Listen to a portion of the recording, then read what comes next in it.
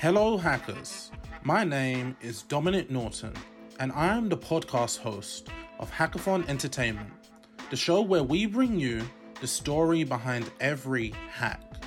For those new to the show, or hackathons in general, a hackathon is a collaborative 48-hour event where participants, called hackers, come together to solve the world's toughest problems. You'll be surprised, excited, and amazed with the solutions people are developing all across the world.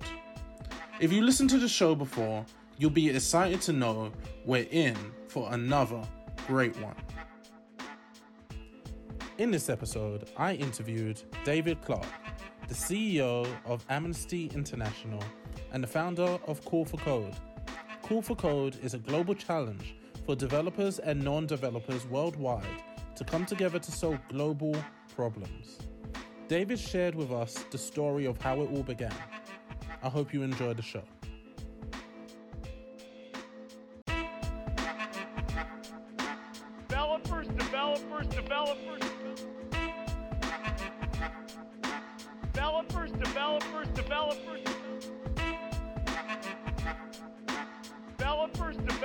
Developers.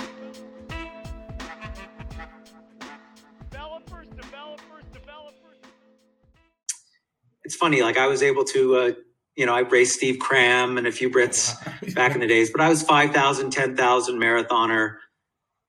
Started off with a running apparel company.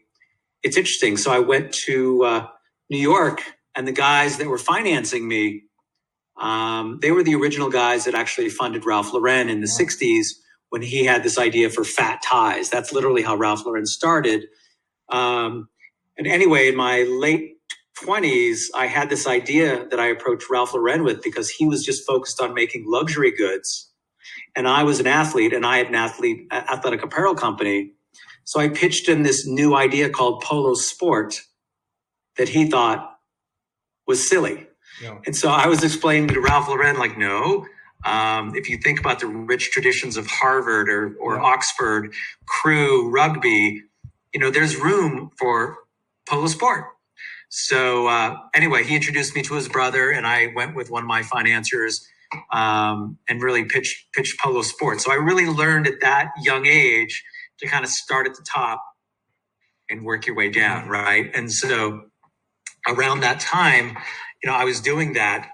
But 25 years ago, I decided to start a for-profit company that could create what I call cause brands. So it wasn't like the traditional CSR, corporate social responsibility, where a company would make a donation to a charity. So my idea was to create a cause brand that would have a value proposition that so many different people could come and get involved in. And I was fortunate that a friend of mine was Muhammad Ali's biographer and liked what I was doing. So he introduced me to Muhammad Ali, who at the time was the most famous person on the planet. And Muhammad wanted to talk about promoting tolerance and understanding versus bigotry and prejudice. So I needed something that was even bigger than Muhammad. So I actually branded the word healing because his name was in the middle, right? Heali. Because everything he talked about was encapsulated in the world, like healing racial divides, healing this, healing that. So by creating the World Healing Project, we were able to get people like Bill Clinton and Prince, the good and the great, to kind of come out for it. So that was kind of the origin. I started, out of college. I started as an entrepreneur in athletics. I ran for Adidas, but then it kind of transformed me into just focusing on creating cause brands. What I find really interesting about your story is your story resonates with my audience, and my audience, especially if you're in your 20s and 30s, you grew up hearing the Silicon Valley dreams and people want to start next billion-dollar company, not necessarily cause brands, but now you're seeing more and more, especially developers, looking for ways to start those cause brands. But those models haven't really been, there's only a few of those models that are really on a large scale. And even the ones that are on a large scale, the media's not maybe giving them the attention. Well, that's right. So it's funny. So as an example, like I was impressed with, the great Bob Geldof in Live Aid, But I also know Malcolm Gary, who actually helped put that together for him. And really what he said was interesting to me. He's like, it was a charity event and Bob wanted everybody to do everything for free. So after he built Live Aid, nobody wanted to take his phone call the next day because they're like, oh my God, he's going to ask us for something free. And I was like, there's got to be a business model there where, you know, I pay people. Sure, I ask them to sharpen their pencil and give me a good rate, but there's got to be a way to create a for-profit company that can replicate that continually. Yeah. And so that's what I did. So through the creation of David Clark Cause, and it's had a few different name changes, that's what we were able to do. But it's also creating a business model where we never really hire people. We really inspire them to engage. So even in terms of, President Mandela, I was able to work with him because I actually got to explain to him that he was such a human rights icon that he had the ability to rebrand AIDS. Yeah. And he was initially like, well, what do you mean? I'm like, President Mandela, hundreds of millions of people have died of AIDS and they will die of AIDS, but they're not dying because they're sick. They're dying because they're poor. And if you let somebody die because they're poor, it's actually not a health issue. Yeah. That's a human rights issue. So if you stand up and tell the world that AIDS is no longer a health issue, it's become a human rights crisis, you can rebrand a global pandemic. And he did, right? And so we created his 666 brand that he really focused the last 10 years of his life on. And it changed legislation because people could no longer discriminate against, people suffering from AIDS because that would be a human rights violation. Yeah. So I kind of, through my athletics, kind of learned to just look at the world in a different way. Yeah. And then also, even with President Mandela, I went on behalf of the United Nations, right? So that's why he would participate. Or when I went to Prince, I asked on behalf of Muhammad Ali. Yeah. So it's really leveraging all these things to get these cause brands started. And so, I'll kind of give you I don't know if you know the inspiration for Call for Code. That's one of my questions I have on the list. I have, I've done my research and I have what's on the website, but the story from you is always interesting. Yeah. So it's interesting because I'm not a technologist at all. Yeah. But when the 2016 elections were happening around the world, it was amazing to me how much the media focused on developers, rogue developers hacking elections. And I was like, oh my God, like these people with this incredible skill sets have the ability to create so much disruption and chaos. Yeah. It was truly frightening. And then so how I come up with these cause brands, I just start asking myself a series of questions that I then need to answer. So the first question I ask myself is, if I was a law-abiding developer like you, wouldn't I be annoyed that these rogue developers are giving us all a bad name? Developers. And I'm like, I think they should be annoyed. How many are there? So I did my research and it turns out there's 24 million developers in the world. And then I had this crazy idea. I'm like, well, what if I could create what could be called a Justice League for Good, where we could actually inspire all of these developers to focus on specific social challenges and use their incredible gifts and talents to create game-changing solutions. I'm like, all right, that sounds great, but why in the hell would they do that? Well, what if we could create what would be the equivalent of the Nobel Prize for developers, right? I know everybody knows that the Fields Medal is considered the Nobel Prize for mathematics, right, in terms of comparison. So what if we could create the Nobel Prize for developers? We could really make developers famous. And what we could also do is really showcase developers for being the superstars and the change agents that they really are. So it's not just, people hacking and feeling invisible, because they're the people that are creating the building blocks of our society. What if they could really wear these badges of honor, right? And so I shared this idea of Call for Code with the United Nations, and they're like, we love it. Technology is the future. If you could create this global competition, we will support it. So then we needed a global company that actually had the resources to make it come to life, not gradually, but immediately. Yeah. And so we looked to IBM, and as you know, on June of 2018, President Macron and Ginny Rometty, the then CEO, got up on stage and she announced the initial $30 million, and it started and it grew and it grew. And so part of making it a prestigious award, we have an amazing ecosystem where people like Bill Clinton and, Linus Torvald and amazing technologists actually help weigh in on whose solution is going to win. So it's authentic, right? So in addition to winning $200,000, you're recognized by your peers, by icons, and then we actually deploy. So I think that sets us apart from like a hackathon. Yeah.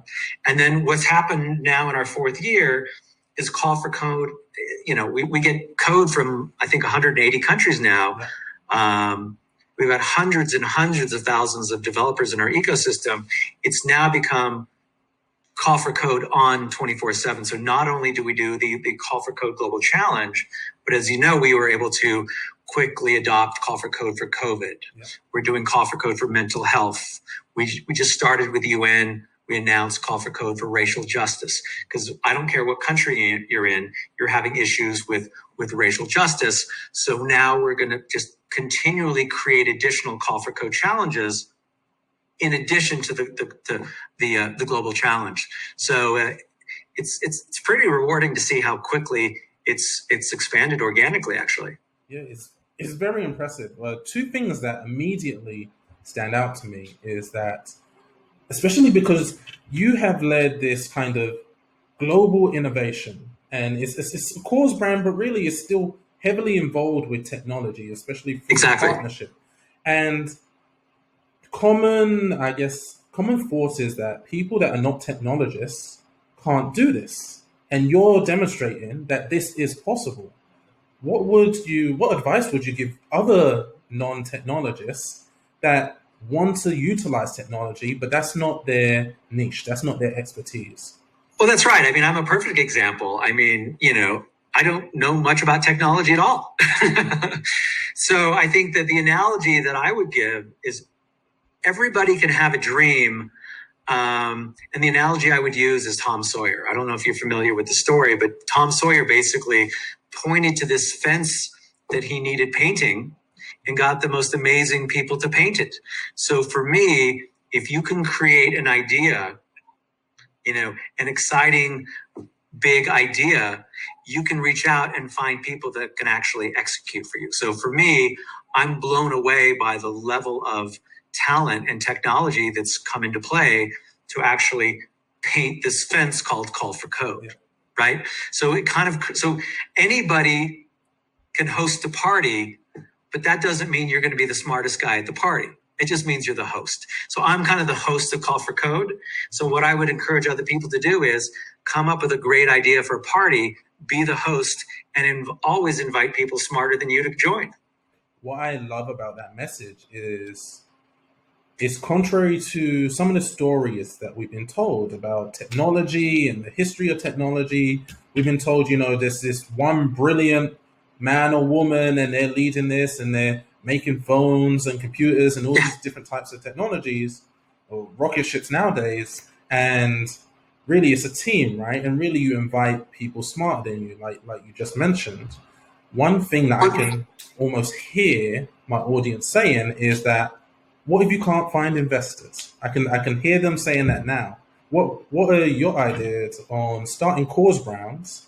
And they don't have to be, you're at the highest level international scale. Maybe they want to start a cause brand for their local community or their country. What thoughts do you have on that? Well, I think, it's kind of like eating the elephant, right? If you look at how big it is, you just walk away from it. You've got to eat one spoonful at a time. So you've got to break it down. But then the other thing you have to do is, and it's funny, I see this as a classic mistake. People go asking for money. I never ask for money. I approach these companies with opportunities. So as an example, with IBM, they initially pledged $30 million and the next year $25 million, and all the sponsors are tens of millions of more. But we don't ask them for money. We explain the opportunity for them, right? Yeah. So I think you just have to think about it in a different way. It's like a paradigm shift. So, you've got to create an idea that's compelling and then go to financial people. And before you do, you need to figure out what's in their interest, why it is in their interest to do it. And once you explain that, it's not very difficult. So I think people just have this idea of like, oh, I've got to fundraise, I've got to ask people for money. Yeah. But it's a very different thing to go present opportunities to different people. So I think you need to do a little bit more legwork. You've got to figure out like what's in it for them, and then you've got to explain it. So you would say the first conversation or the first outreach is more a discovery session, like you would do a normal business, right? You B2B, you're doing a discovery session, see the needs of the business, and then see if you can actually offer them something that they want. Well, that's right. Yeah. So you have to think outside of yourself instead of thinking like why it's good for you, because the reality is not that many people care. You have to think what is in it for the different stakeholders. What is in it for, so with Call for Code, what is in it for the Linux Foundation? What is in it for Verizon and IBM and the United Nations? What is in it for all of these different groups that make up this ecosystem? And when you can actually answer that question, you've solved the Rubik's Cube. So you don't go out until all those sides line up like, this is why the yellow side works for sponsors and the green side works for NGOs and the blue side works for developers. And so you just have to like spend a little bit more time figuring out how this puzzle works. And the interesting thing is that's what developers are the best at. Yeah. Problem solving. They just need to know that that's the first problem they have to solve before they get people engaged around their idea. Yeah. I totally understand. And it's weird because I haven't heard it put that way. Even within, and developer communities, we're a little bit different. We like to focus on technical things and products, but when you look at those challenges as a technical challenge, you kind of reframe your whole world and how you see like approaching partnerships and approaching potential customers and potential all these different stakeholders. Yeah, that's right. And I think that's also a great way to know if your idea is going to work and if it'll work and become sustainable, right? Yeah. And organically grow. And so I think that's the model that I follow, that I've kind of figured out this methodology with these cause brands. But most importantly, it's what's in it for the person that you need. People are receptive to like what's good for them versus somebody asking for, just help. Yeah. I would love to know what are your keys to value-driven initiatives.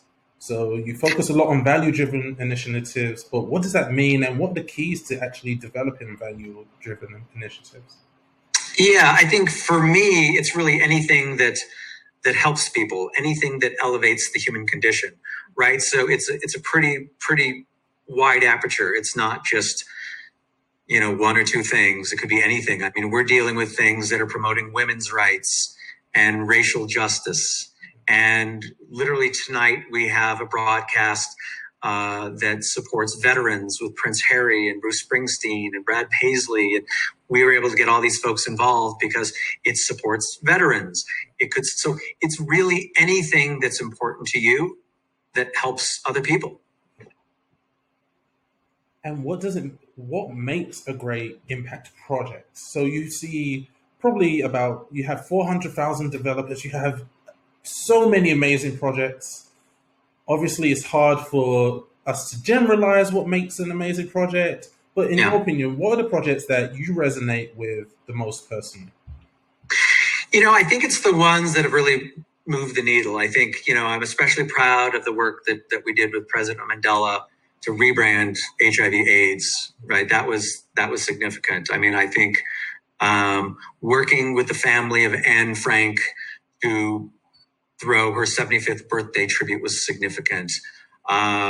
we're working with the United Nations right now on an initiative to rebrand gender equality as a fundamental human right. So for me, it really comes down to how much bandwidth you have and can you do it at scale, right? So if we agree, first of all, I think if you help one person, that's fantastic. If you have the ability to help 1 million, that's great too, right? So what is the best use of your time? So right now, I'm very selective about the initiatives that I pick because I know that there's an opportunity cost. If I'm working for my local homeless shelter, why am I not coming up with a cause brand that can deal with homelessness on a global scale, right? So I think that's kind of where I've come to just how do I use my time? But the reality is it wasn't always like that. So I think, you do want to start where you're at and build initiatives, gain some confidence, gain some credibility, and just keep growing.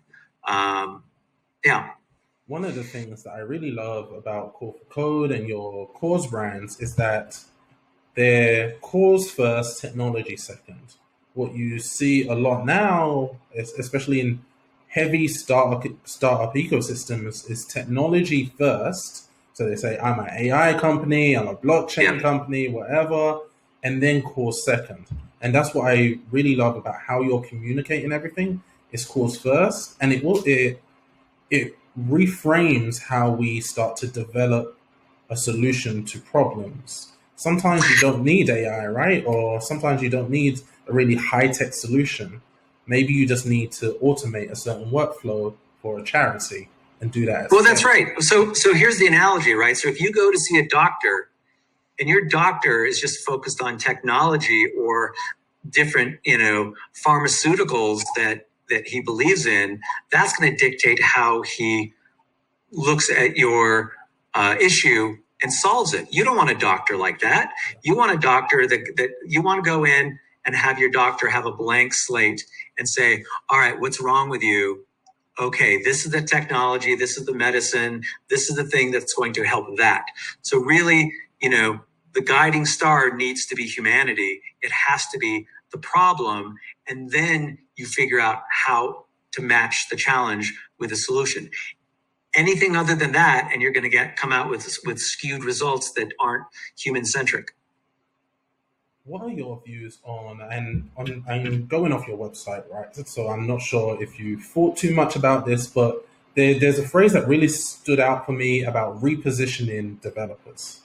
And it stood out to me because I'm seeing it in real time in hackathons. I'm seeing developers looking for something else. And for a long time, it's been startups, but they're developers that can easily work at the Googles, the Facebook, the Amazons, are looking for more impact than those companies are currently offering. That's what it meant to me. What does repositioning developers mean? Well, and it's funny, we found that in real time. So it's amazing how many people want to work at IBM now because they're leading this global initiative called Call for Code that's really moving the needle. Because almost without exception, if somebody has a skill set, imagine it as a tool chest, and you have the ability to build a convenience store or a hospital with that tool chest, what are you going to pick? You're going to pick the one with purpose. And every study will show you that if two products are equal, a bar of soap and a bar of soap, but this one actually also helps people, elevate out of poverty, people are going to pick that product. So people by nature want to have purpose. And I think the interesting thing about the developer community, I really saw it as an outside person, as an underserved community, as an underappreciated community, because these are people by nature that don't, go out and promote themselves. They're busy with the work. They're busy creating the substance, and a little flash didn't hurt, right? So rebranding them as the change agents that they are, I would love to see a parent go, oh my God, I would rather have my kid be a developer than a lawyer or a doctor. And the reality is, with the skills that you develop, you're a bigger change agent than the latter two, right? So it's really repositioning it in society. So if you're a developer, it's one of the highest professions that you could possibly have. And what we're doing is we're also educating the public to actually understand the role that developers play in society and how monumental it's been, but more importantly, what it's going to mean for the future. That's why I think Call for Code and your cause brands is so important, because like you did with Nelson Mandela and Muhammad Ali and their initiatives, you're attempting to change the way people see the world and people's Exactly. lives. And like you just described, you're attempting to change the way people view technology and the way they see the skills that developers have and the potential for those skills. Yeah, no, that's absolutely right. And then I think the developers know if it's authentic or not, right? So that was the thing with Call for Code. We made sure that the developers are at the core of the ecosystem. It's developer driven. And that's why, developers, they own all of their intellectual property. Like, we don't touch that. That's sacrosanct. That's their ideas. If anything comes of that, that's up to them to control, right? So I think developers know if something's genuine, if something's just meant to promote a company, because they talk. And so that's what I'm most pleased with, is that this is really created for developers, by developers, and it's growing exponentially now because of the developer community. How do you, one thing that we constantly speak about with organizers, and especially when it comes to sponsors and partners, is value alignment. The alignment, there has to be alignment in values between the stakeholders you work with. How do you ensure that there is a value alignment between, you probably get all these thousands of companies want to be a part of the initiative. Yeah. Obviously you have to be selective. How do you know the companies that are doing it for PR and the companies that are doing it because they're like IBM, they're really invested in social causes that are deeper than corporate social responsibility? It's a mix. So I think the first thing is, like, we interview all the companies that want to join the ecosystem. And almost without exception, they're coming for the right reason and they've got a lot to offer, right? It's like, we've got this amazing potluck and we love the meal they show up with, right? Now that's not to say that a company wouldn't come to us with amazing API or amazing offering, and they might be doing it for PR. But if they could provide so much to the developers, we may welcome them, right? So I'm not here to say we're going to create this crazy standard where it's like a loyalty test. Yeah. No. I mean, we're going to make sure that they abide by our rules, that they support developers, and we hope their motivation is great. We control the messaging, so nobody could actually hijack the platform and go out and start messaging in ways that are untoward, because, we can stop that. So we monitor everything, but, it's a pretty open call as long as you show up with something that actually helps the ecosystem. We're all ears.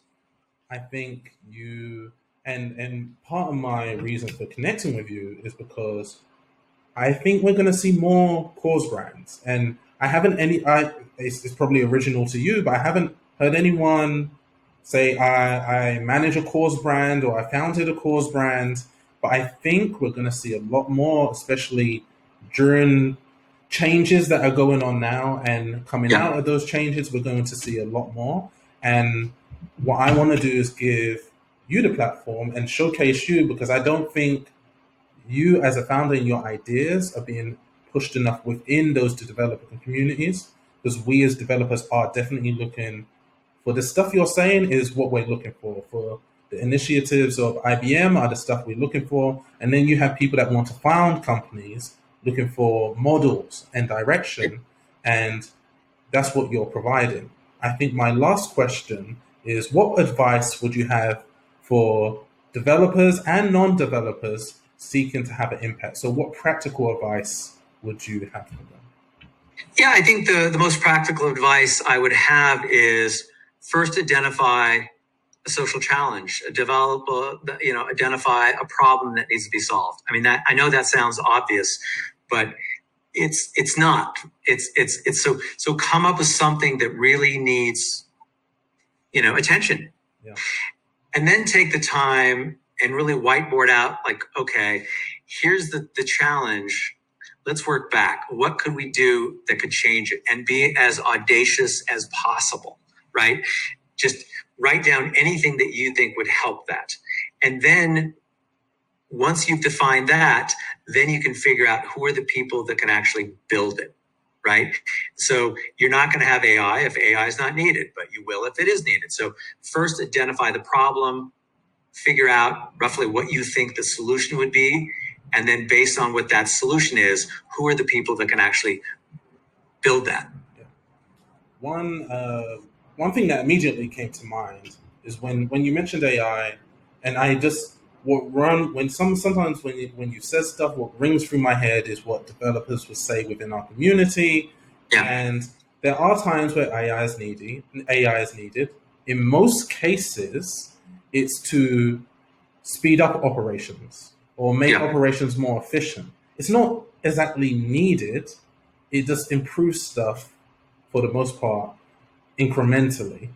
So would you say to leave it out? Would you say to keep it in? I would say, not to be, Mr. Analogy, but, I would tell any chef, your meal is awesome, but a little salt and pepper doesn't hurt, So you could leave out the salt and pepper, but it might just make it a little bit better. So, and the point is, if you're trying to make your solution, as dynamic as possible, why not?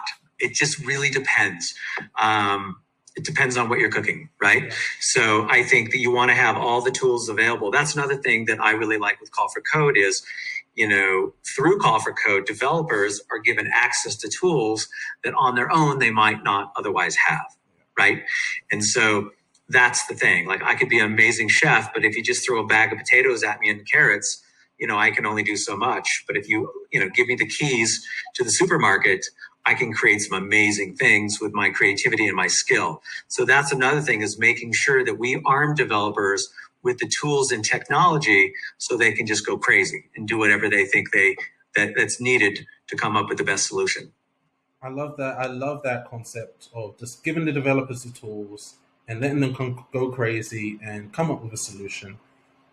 Your philosophies and your ideas, do you see that consistent with some of your peers and people across that you do business with, that companies that maybe are on the same kind of scale you're on?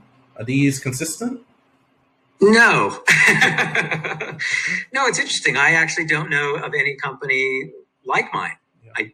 I just don't. It's kind of interesting. So I know people do, cause related things, but I don't know any other company that's created a business model out of it and is consistently creating cause brands.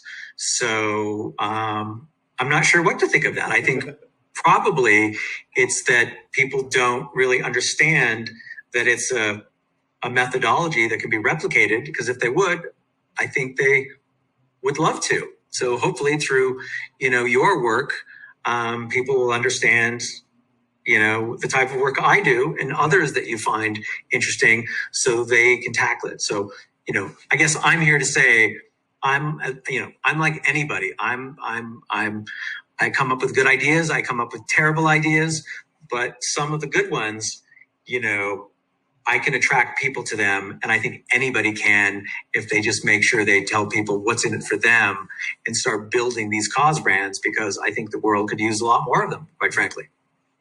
I want to thank you. It's been amazing speaking to you. I don't think it's just good for my audience. I think me as a developer, it makes me think about, I was calling this brand, Hackathon Entertainment, a social innovation community. Yeah. But I'm focused, I think it leans on what would be a cause brand, but I haven't specifically decided the causes. I just focus on, like a media company would, telling the stories of all these hackathons that are going on and the causes behind those. And well, but I guess what I would say is, maybe the causes are just the cause. I mean, the reality is you don't have to pick a cause, right? So my company is founded on social innovation. But it could be anything, right? So I wouldn't limit yourself. So the fact that you're doing what you do, I think is really compelling because you're not making, square pegs fit into round holes. Yeah. It's more open than that. So I would encourage you to kind of take it up at the next level and just make it about issues, right? Yeah, I want to thank you. That's where I've been leaning. And I get conversations with organizers, kind of giving me tips and stuff like that. One thing that I wanted to be more focused on, Dragon's Den and Shark Tank, they focus on the end pitch. For me, the quality is in the story behind leading up to that pitch. For me, the pitch that doesn't really matter. It's the story and everything that goes on between when they first have the idea to when they get up to the time to pitch to investors. And that's I think that's right. And I think that's why it's funny when I tell people the origins of Call for Code, how I was just amazed at, the power of developers really from the negative side initially, and then thought how could we appeal to the positive side? It demythologizes it. It's not like I was on a mountaintop and I had this revelation. It was just watching the news and I started asking myself questions, right? So I think that's the one thing that's an active thing to do. Ask yourself questions. I never come up with ideas for ideas' sake. It's always in relation to asking a question.